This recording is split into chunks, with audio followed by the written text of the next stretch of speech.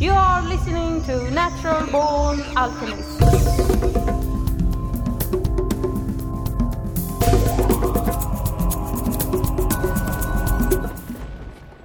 Welcome to episode number 113 of the Natural Born Alchemist podcast.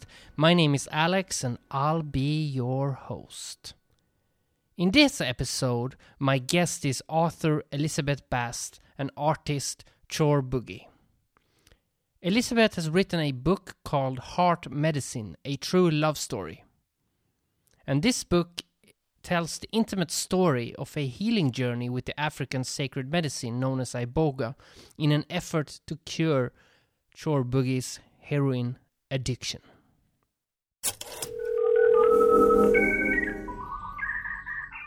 Thanks for taking the time to be on the podcast. It's our pleasure. Thank you so much, Alex. Thank you very much, Alex.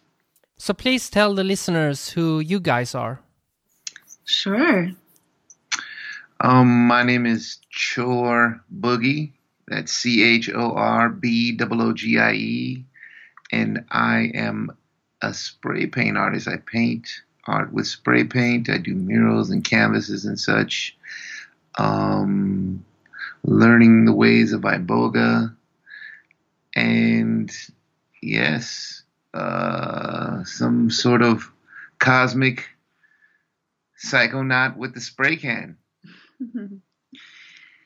My name is Elizabeth Bast, and Chor is my husband.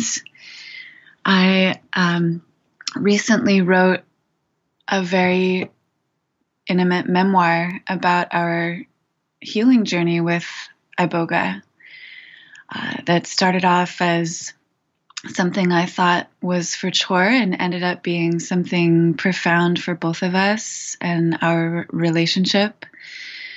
It's a deep love story, and I also do a few other things in the world. I teach yoga and dance and create performance art, and also help Chor with his amazing work in the world, bringing his art forward. And we both study the Iboga medicine now in a long-term training to hopefully help other people with that medicine someday. How did your journey with Iboga begin? Well, it started off as a healing crisis about 3 years ago, where Chor confessed to me that he had had a heroin relapse, and this was after over a decade of being clean. And 6 years into our relationship, it's something I never thought would happen again. And it did, and it sent me to researching ways to help him. And at that point, I learned that in our Western rehab system, 90% of serious drug addicts relapse in the first year. And that was so disappointing. And a lot of times, the people that do make it are still dealing with methadone or drug replacement therapies, these really toxic and addictive substances that are just legal. And at that point, it was through quite a mystical moment. I was feeling the Iboga medicine in that moment. I couldn't remember exactly where I had first learned about it, but it was lodged really deep in my consciousness somewhere, and started to research it and confirmed that it was really powerful to detox and disrupt addiction, give people a real chance at healing.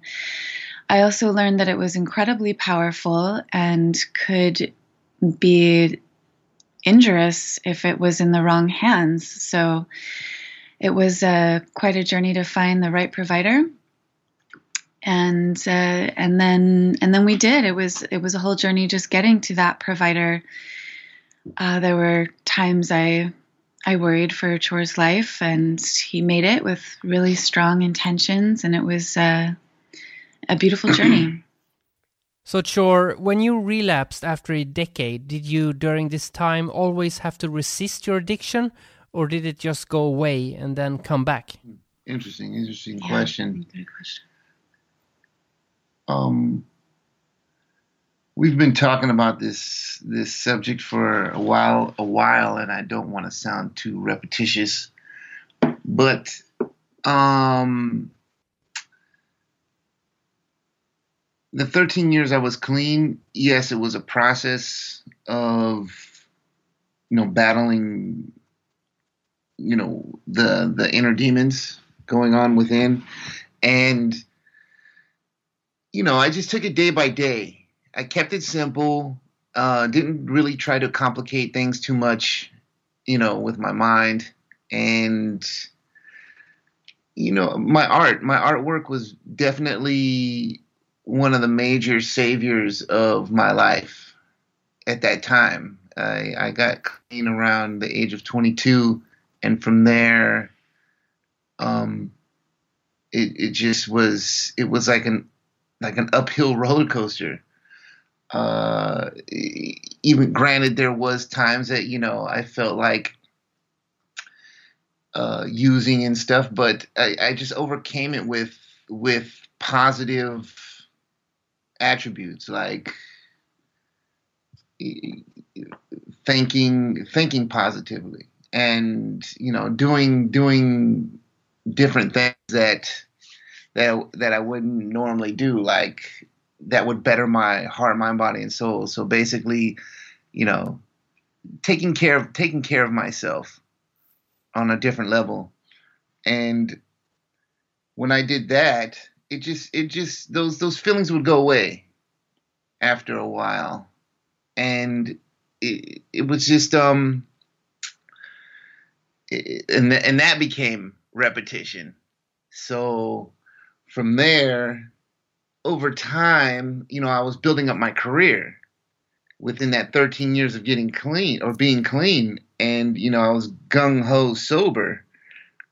Yeah, and I would be exposed to these environments that, you put that stuff on the table in front of me, I'm laughing at it. I would shrug my shoulders and like whatever, wouldn't even bother me.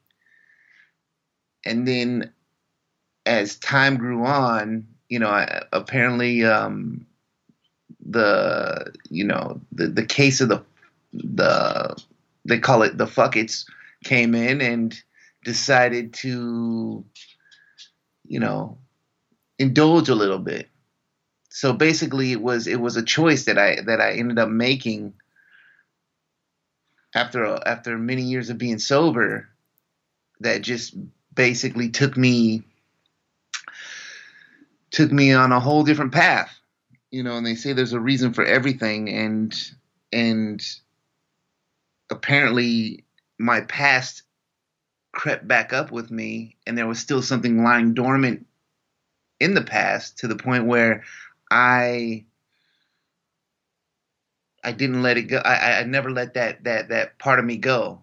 And so it crept back in. I let it creep back in, and I ended up indulging into substances and relapsing, and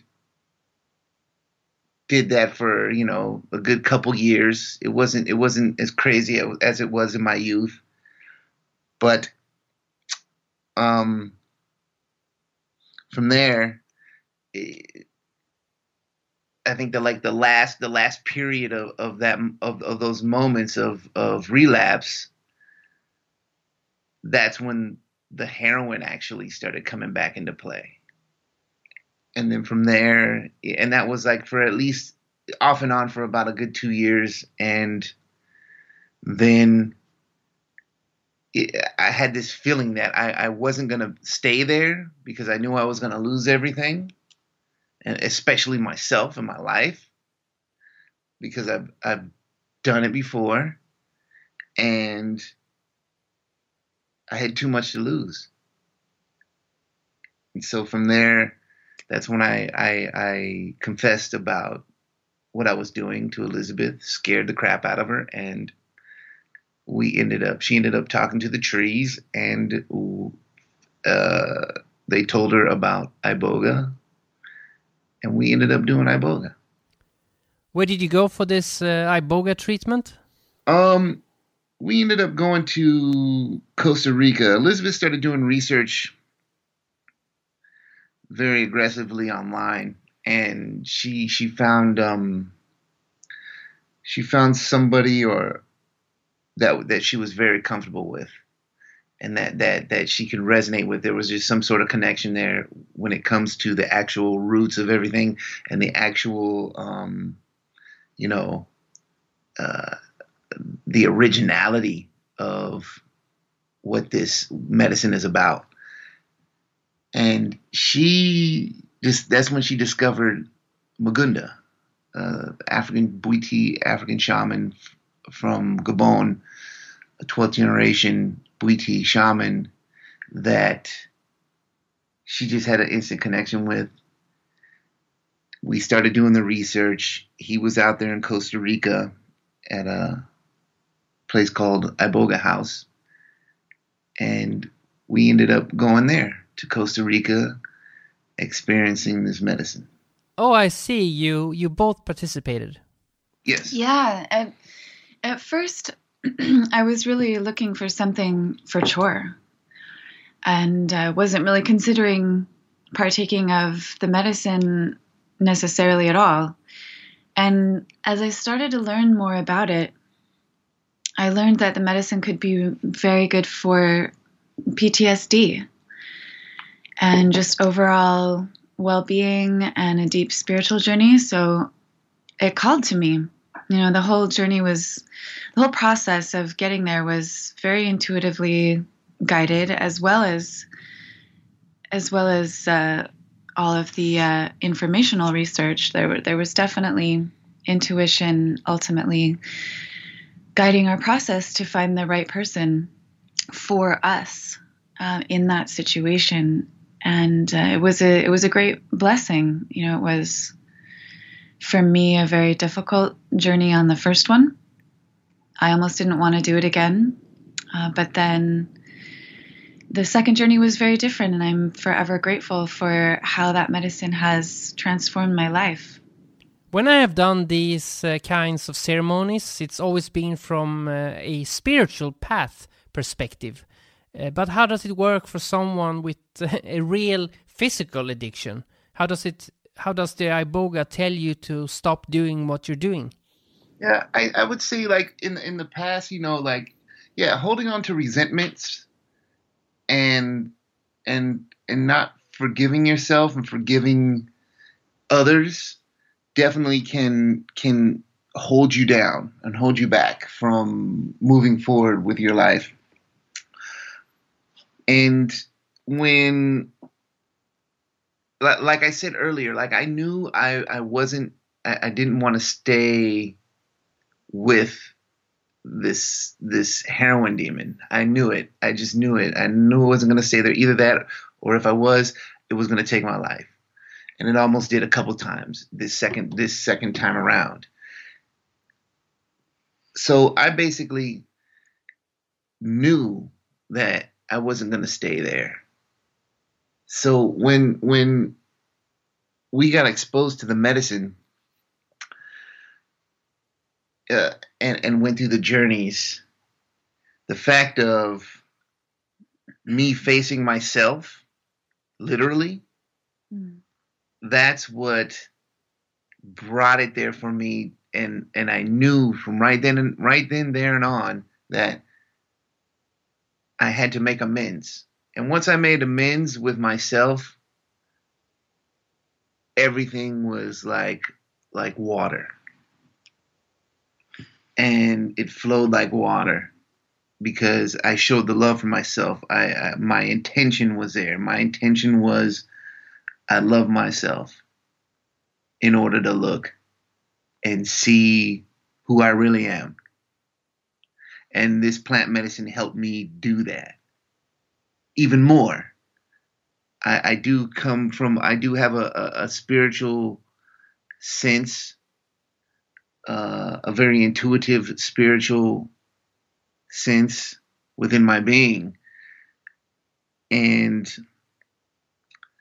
and when I first got clean, I found that to be even stronger, and built that up.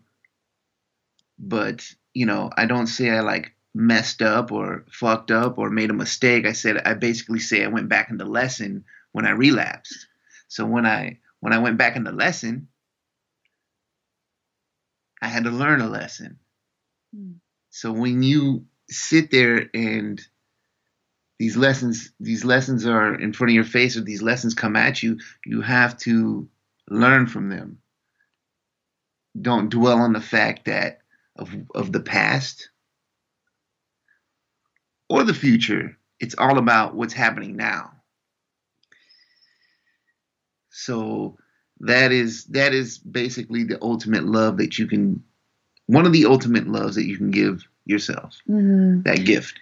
All healing comes from healing the soul, and that was made really clear. And the gift of Iboga is so remarkable. It works on so many levels. It all starts with facing ourselves, but then from there, it heals, it detoxes the body, it baptizes the receptor sites in the brain that have become bound up in a toxic relationship with a substance. It resets the serotonin levels. It's this whole miraculous picture. It's an opportunity, really. I won't say a miracle so much, but it's a profound opportunity to reset our lives.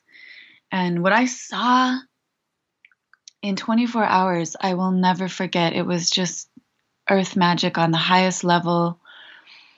Chore's eyes were clear in a way I hadn't seen in years. I could see his soul again, where it had become so polluted that I barely recognized him in the end. His skin was glowing. I mean, he looked like a triathlete. The next day, it was so clear all of the levels that the medicine was working on mind, body, and spirit or soul. So it definitely is complex in how it heals, and starting from that self-love. Did the Iboga help you get rid of the part of the addiction that's just physical, this physical craving for heroin? 110%. It got rid of any feeling, any craving, anything that was related to anything negative in my body, aside from heroin. It cleansed the soul. It cleansed the spirit. So basically, it just targeted everything, not just one thing, not just the heroin addiction. It targeted everything, and just dissolved it from your body, eradicated it from my body, and ultimately, it would be, at the end of the day, it would be my choice if I wanted to bring it back. If I wanted to carry on those feelings, I say no. So the medicine does help you mentally and physically. And granted, we were in exceptionally skilled hands.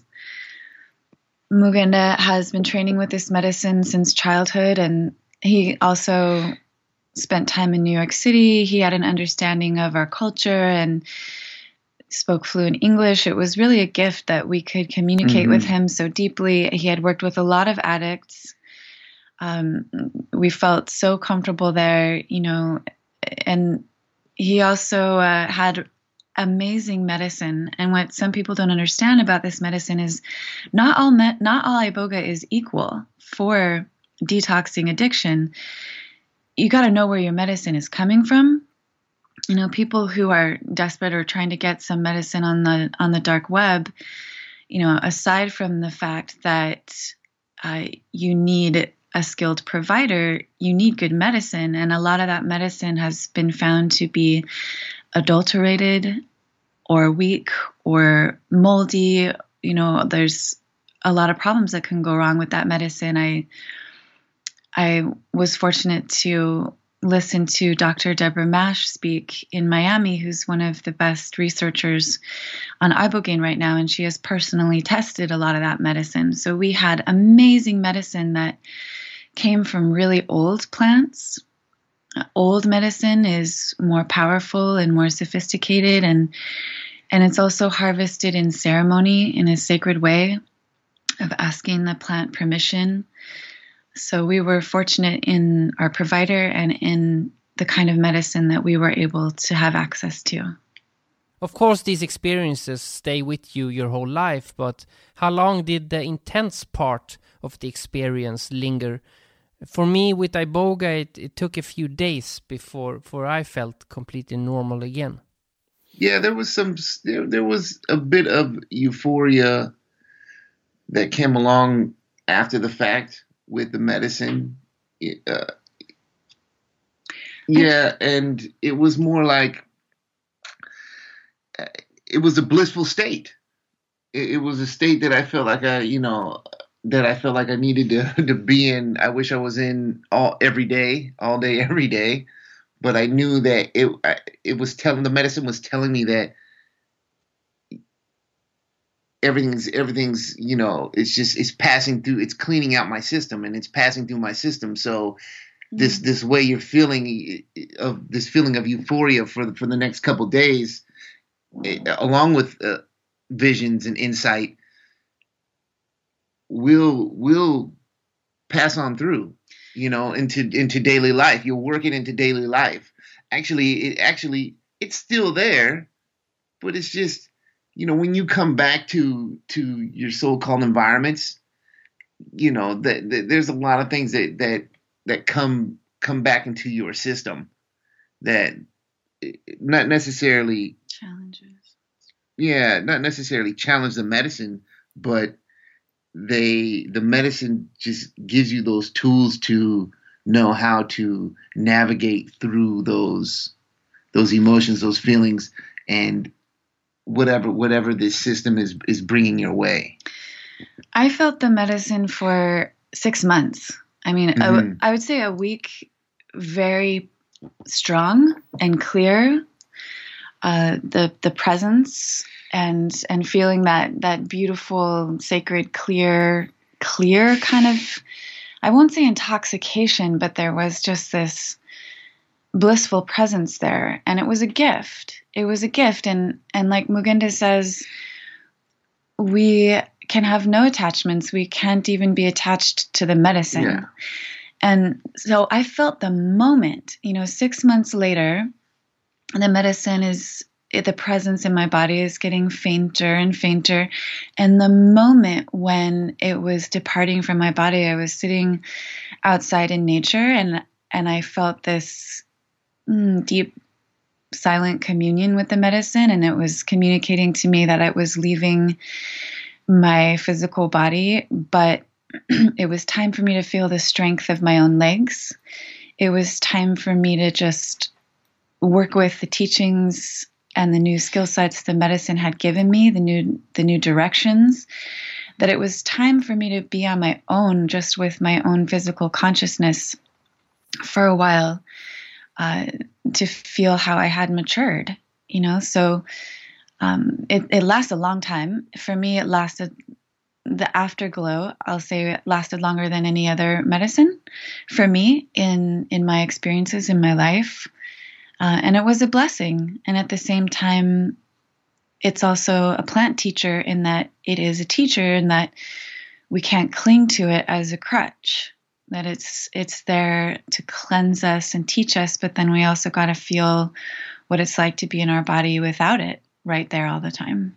See, and another thing is, when it comes to personalities and people loving feeling good, the euphoria of feeling good, and especially addicts, they get attached to the feel good part, and that's why they're addicted, because it makes them feel good all the time, But when you're experiencing Iboga, you get that sense of euphoria, like, oh man, I need to keep doing this every day. But the medicine teaches you in the long run that no, you need to relax, chill, be calm, collective, and learn from this medicine versus rushing and grabbing onto it so much to where you need it every day. Sort of say you can get addicted to Iboga, but I don't think Iboga is going to let you get addicted to it. Yeah, it won't. It'll just kick your ass. The medicine and teach you a lesson. The medicine is so clear. These sacred medicines, all the sacred medicines, it's not just us taking the medicine. It's the medicine seeking out us. And there is an auspiciousness to when it comes into our lives and when we need it and when we need to let it go. And when we treat the medicine like something just to consume or that we are, appropriating, it'll bite us in the ass. Like it's all these medicines can be such strong teachers too that we must approach them with respect and not as consumers. And you'll know deep in your heart, mind, body, and soul that when it's time, it's time. Mm-hmm. Especially after you've done the medicine, you have experienced the medicine, you know when time is now. And when the medicine is calling you. That's definitely a major key, especially if you're training to be a practitioner with the medicine and learning the medicine and understanding the medicine. So, but from the first timer coming in, looking in from outside the box, and they let the fear set in, then that's another thing that the Iboga will help them with, is overcoming that fear. And that's one of the major lessons with this plant medicine. You can probably say all plant medicines, but majorly with this plant medicine, it will help you overcome all fears. I've always felt that the moment I pay for my ticket online, even if the trip is 6 months into the future, that it is at that moment of paying when the actual ceremony begins, because it's like the point of no return. Yeah, I feel you. That's so true. I felt the moment I committed to taking the medicine, I felt it begin its pre-op. Like I felt it taking apart my life and starting to detox my life. That is a really, really great thing to say. I think we're already in communion with these plant spirits at that point. This is true. I felt it as well. Like when I first experienced it, I was fearful and scared and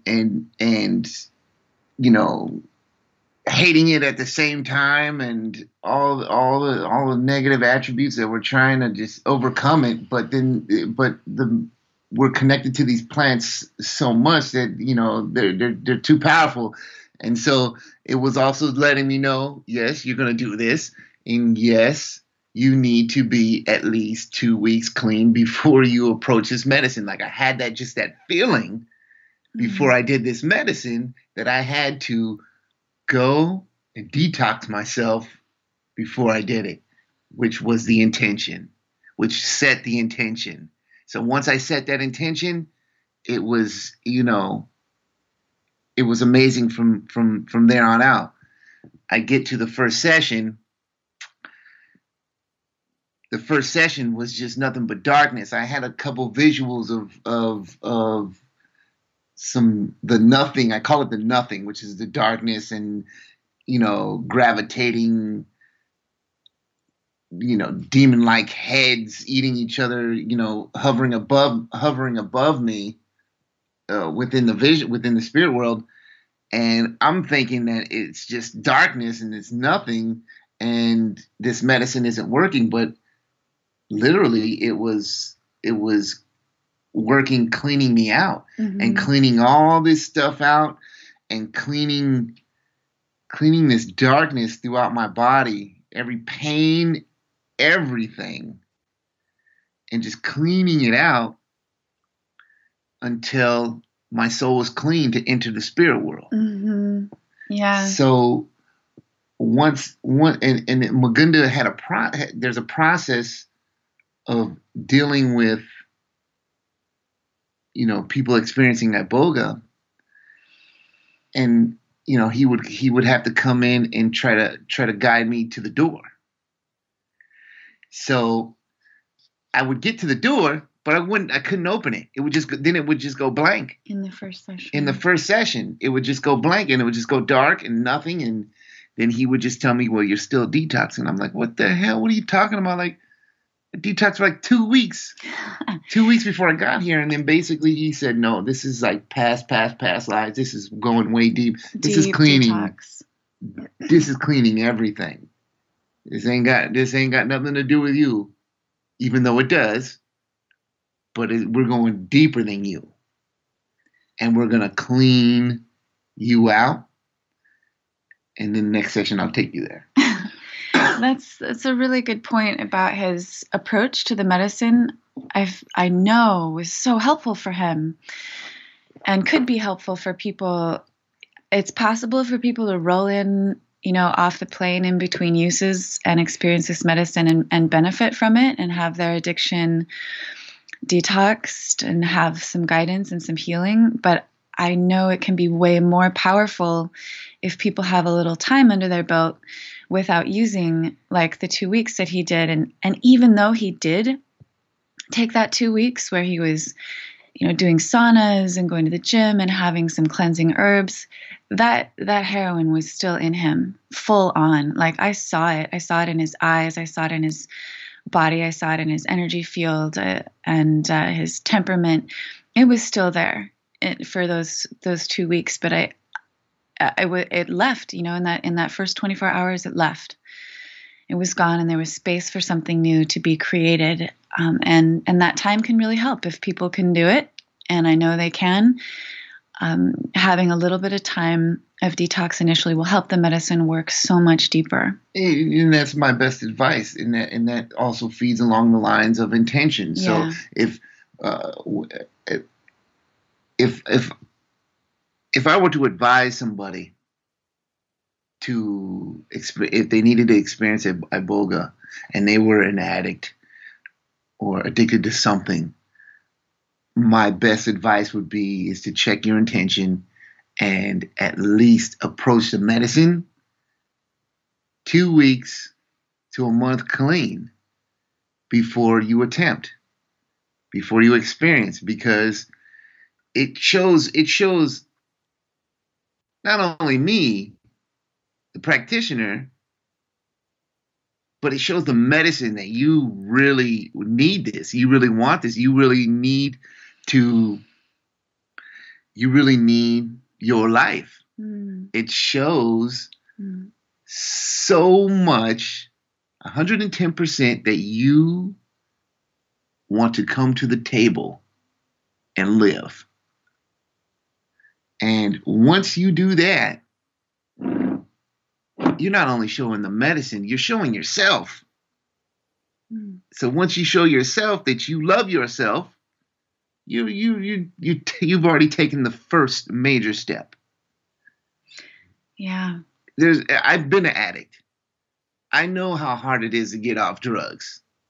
I've been to, if they were going to throw you in jail, they're not going to give you anything to detox off drugs. No matter how much you've done and how much you do, you're still going to detox. They may give you an ibuprofen. That's about it. Some water. No, they're going to let you sit there and sweat it out. So, and every addict knows how hard it is to detox off drugs. So they know the pain. So they know how to take pain. It's just that they're scared. The fear is the fear of taking the pain is what keeps them going and going and going, doing the substances. But there's no excuses on any stage that they know what that pain feels like, because they've all tried to detox before, cold turkey. So I don't care how long they've been doing it for. There's no excuses. But once you show that initiative, you're proving to yourself that you love yourself. And the universe sees that. They're like, okay, I'm going to give you another chance. And then once you feel that, then I would say approach the medicine. Mm. Yeah, intentions are key. You know, one story I talk about in my book is a good girlfriend of mine who said cigarettes were her best friend for 20 years. And that's a serious addiction, like pack a day.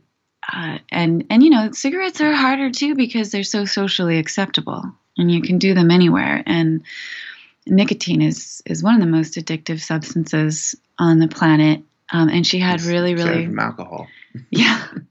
She had really strong intentions, and not everyone is ready to make that intention, but that's how the medicine works. You know, people don't do so well, Mugenda shared with us, if their family or people are pressuring them or forcing or coercing them into doing it. That's not how it works. It works with volition and someone's really strong intentions for their life. And from what I've heard, when it comes to like barbiturates and pain pills made by the government, to me, honestly, I think that's a design to really keep you struggling and addicted because it's so easy. Just pop a pill. It's almost like taking a puff from a cigarette. Oh yeah, the opiate epidemic is through the roof right now. I would say all of it. But the thing is that would probably be like the hardest thing that I've heard of. You know, heard of when people are conflicting, trying to help people with iboga and these pain meds. Mm.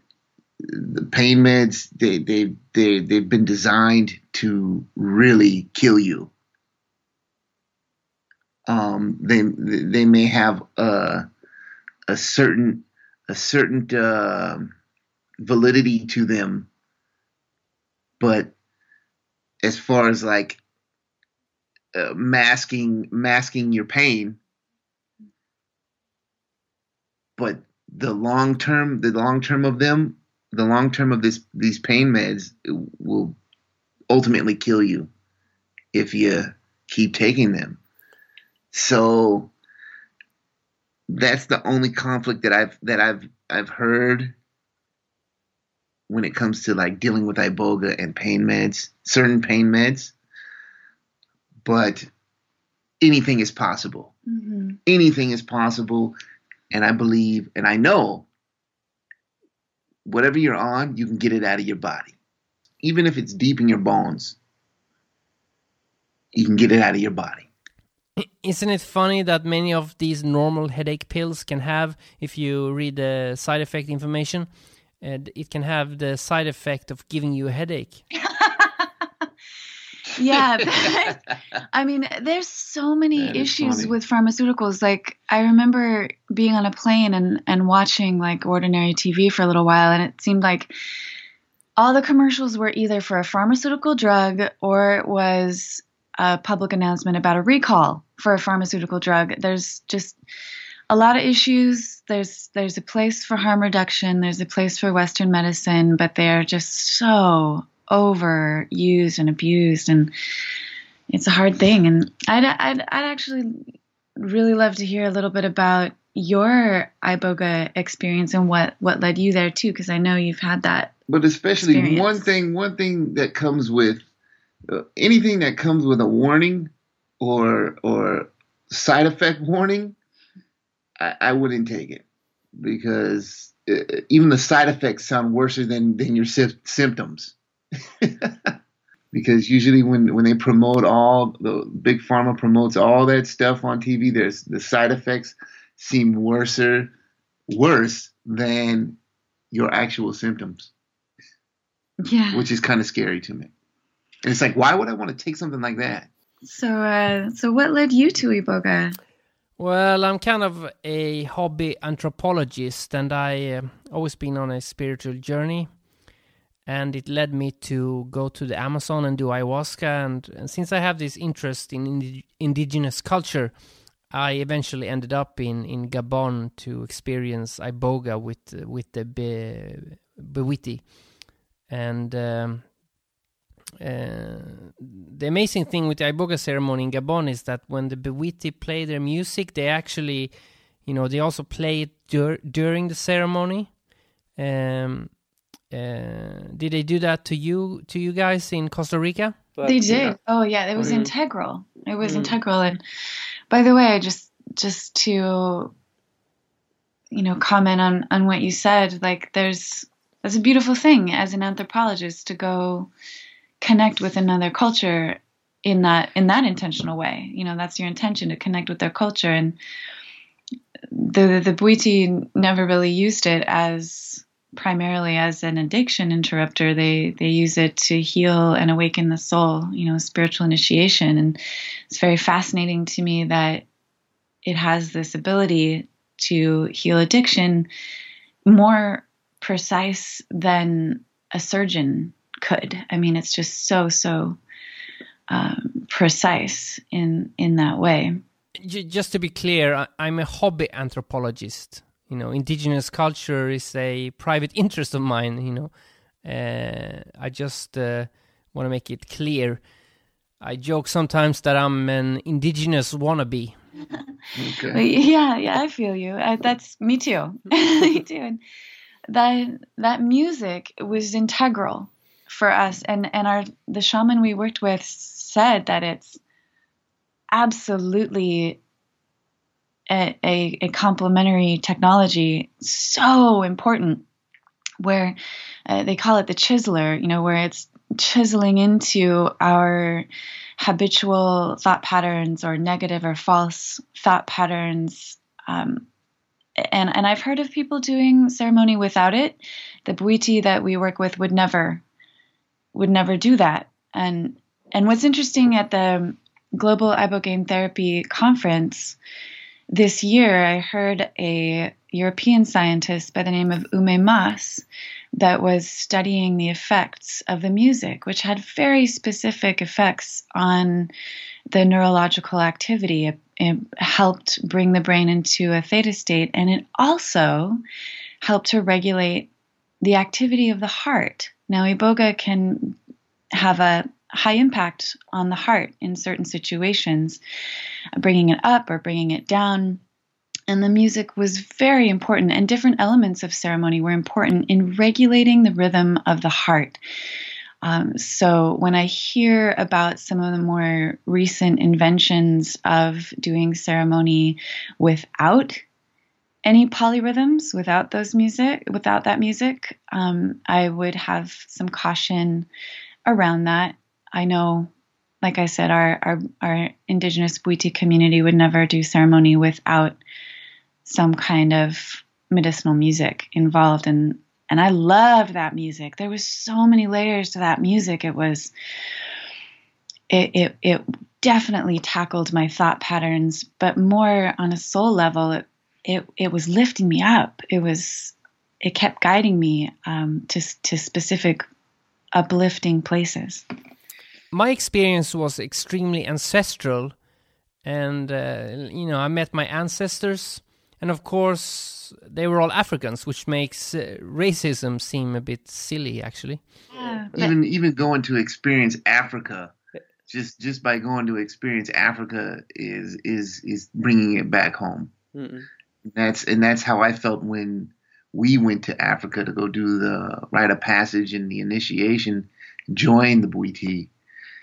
And, when we first landed, I just was like, wow, this is it was like a home calling. And I just felt like, something was lifted off of me. And especially going into the bush, being in the bush for about 3 weeks. And that even brought me even closer to home. I plan on even going back this summer to go see the Pygmies, taking it even deeper, and experiencing more of that home feeling and experiencing more truths. And that's what it felt like when I went to Africa. And then doing these the rite of passage and the initiations is like it was like I've done it before. I've done it many times. But I'm doing it, but I did it now, at that moment in time or that moment. And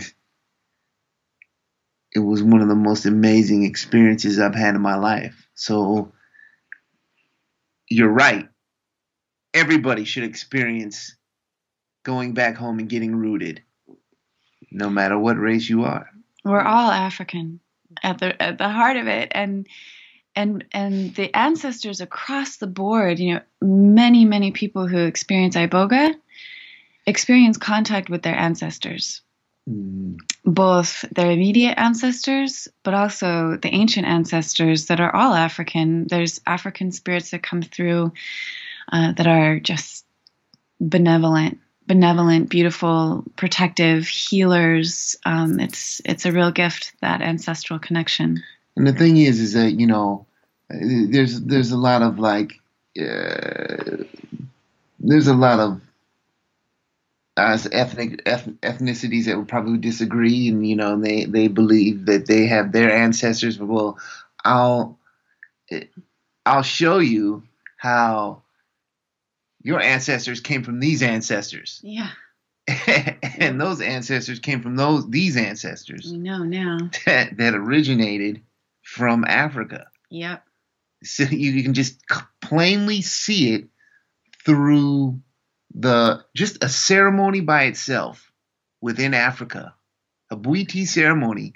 You can see every nationality, every indigenous culture through that ceremony. Mm-hmm. Yeah, it's the roots. You can totally see it, and you can also see it within their bone structure and within their faces, how they look like every other race within this planet, which is so amazing to me. It's one of the first things that I noticed when I went out there. Mm-hmm. Yeah. Yeah. And they're looking at us like, wow, like we're aliens,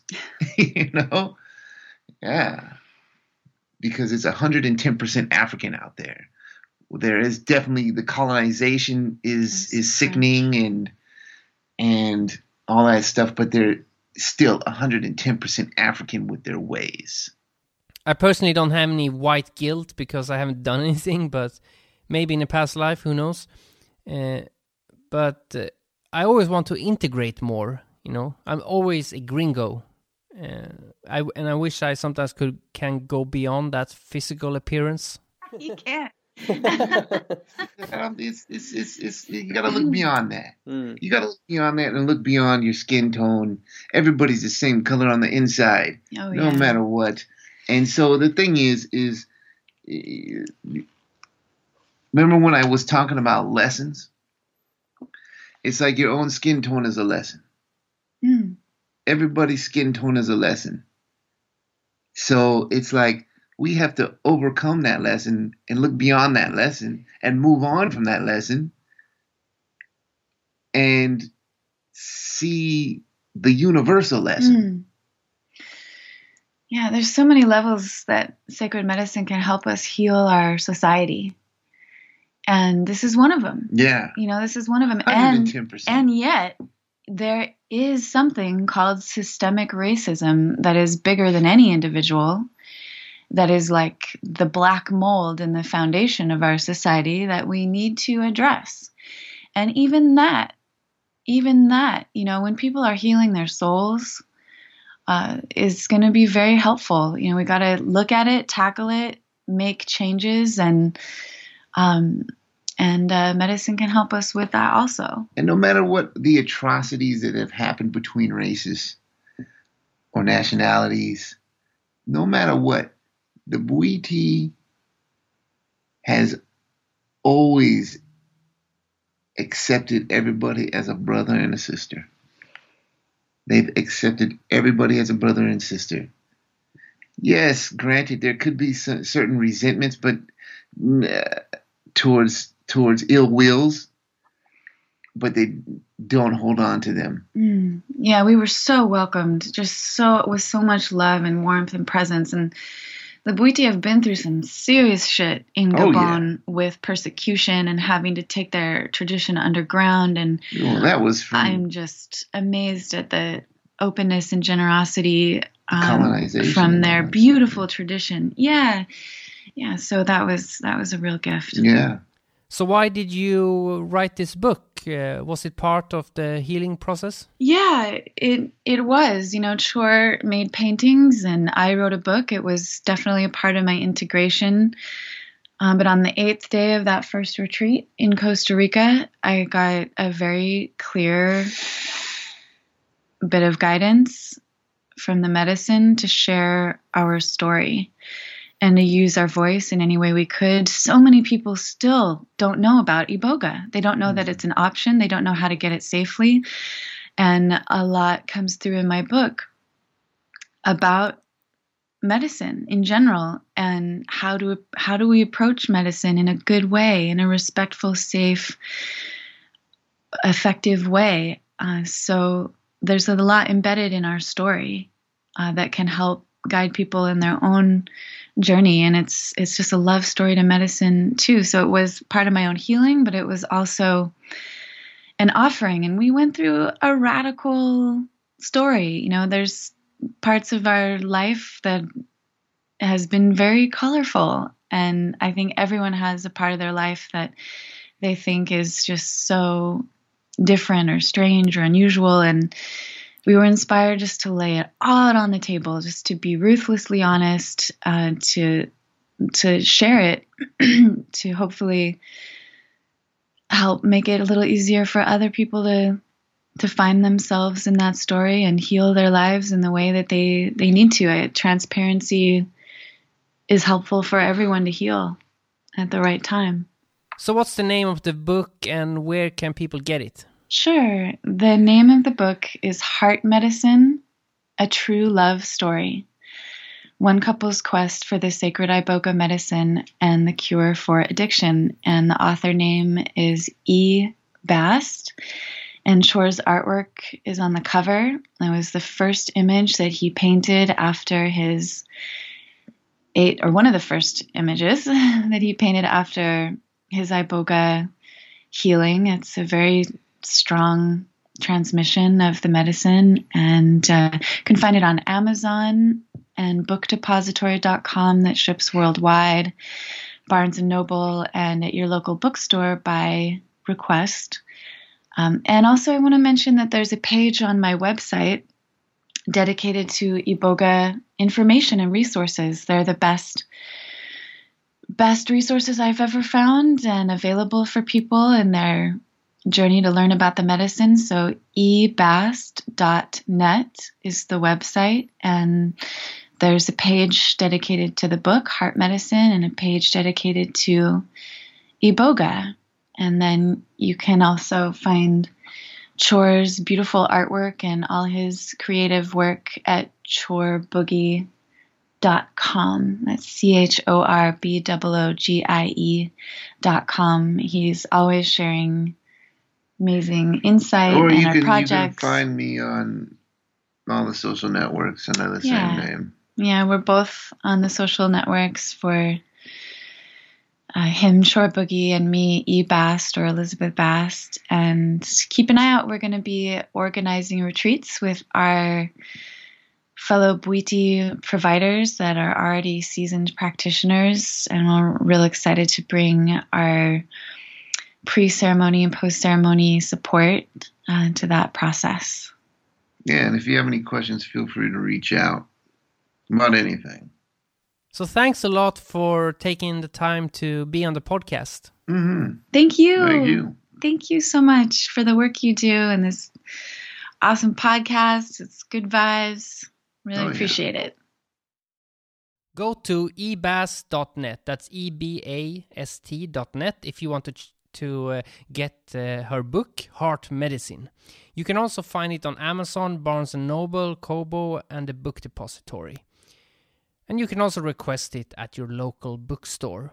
If you want to have a look at Chore Boogie's art, just surf over to choreboogie.com. That's CHORBOOGIE.com.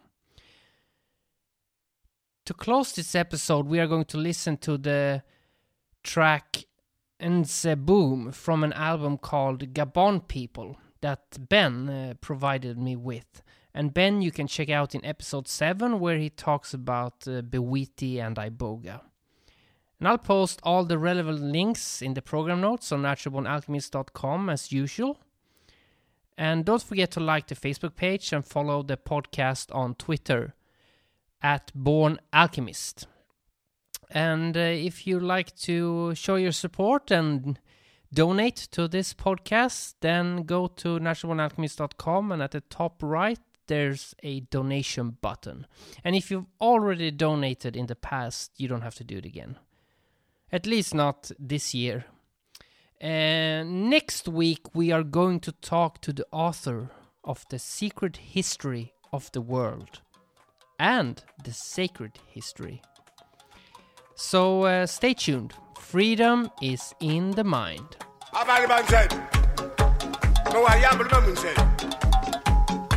Ndohame mwele Ferdinand Bolwe miyanga Batatu banyame Mwandra Ibanje batatu mwanda Benyo beba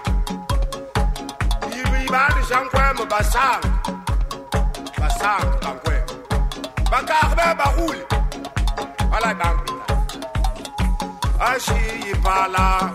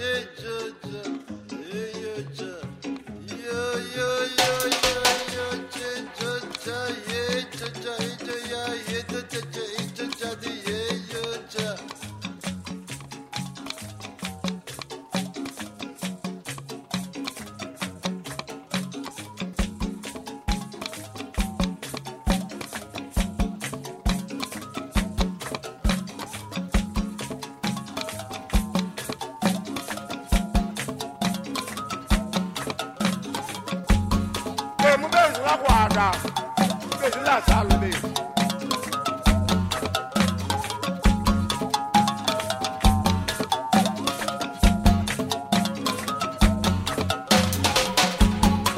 Mu besi la ada. Besi la salube.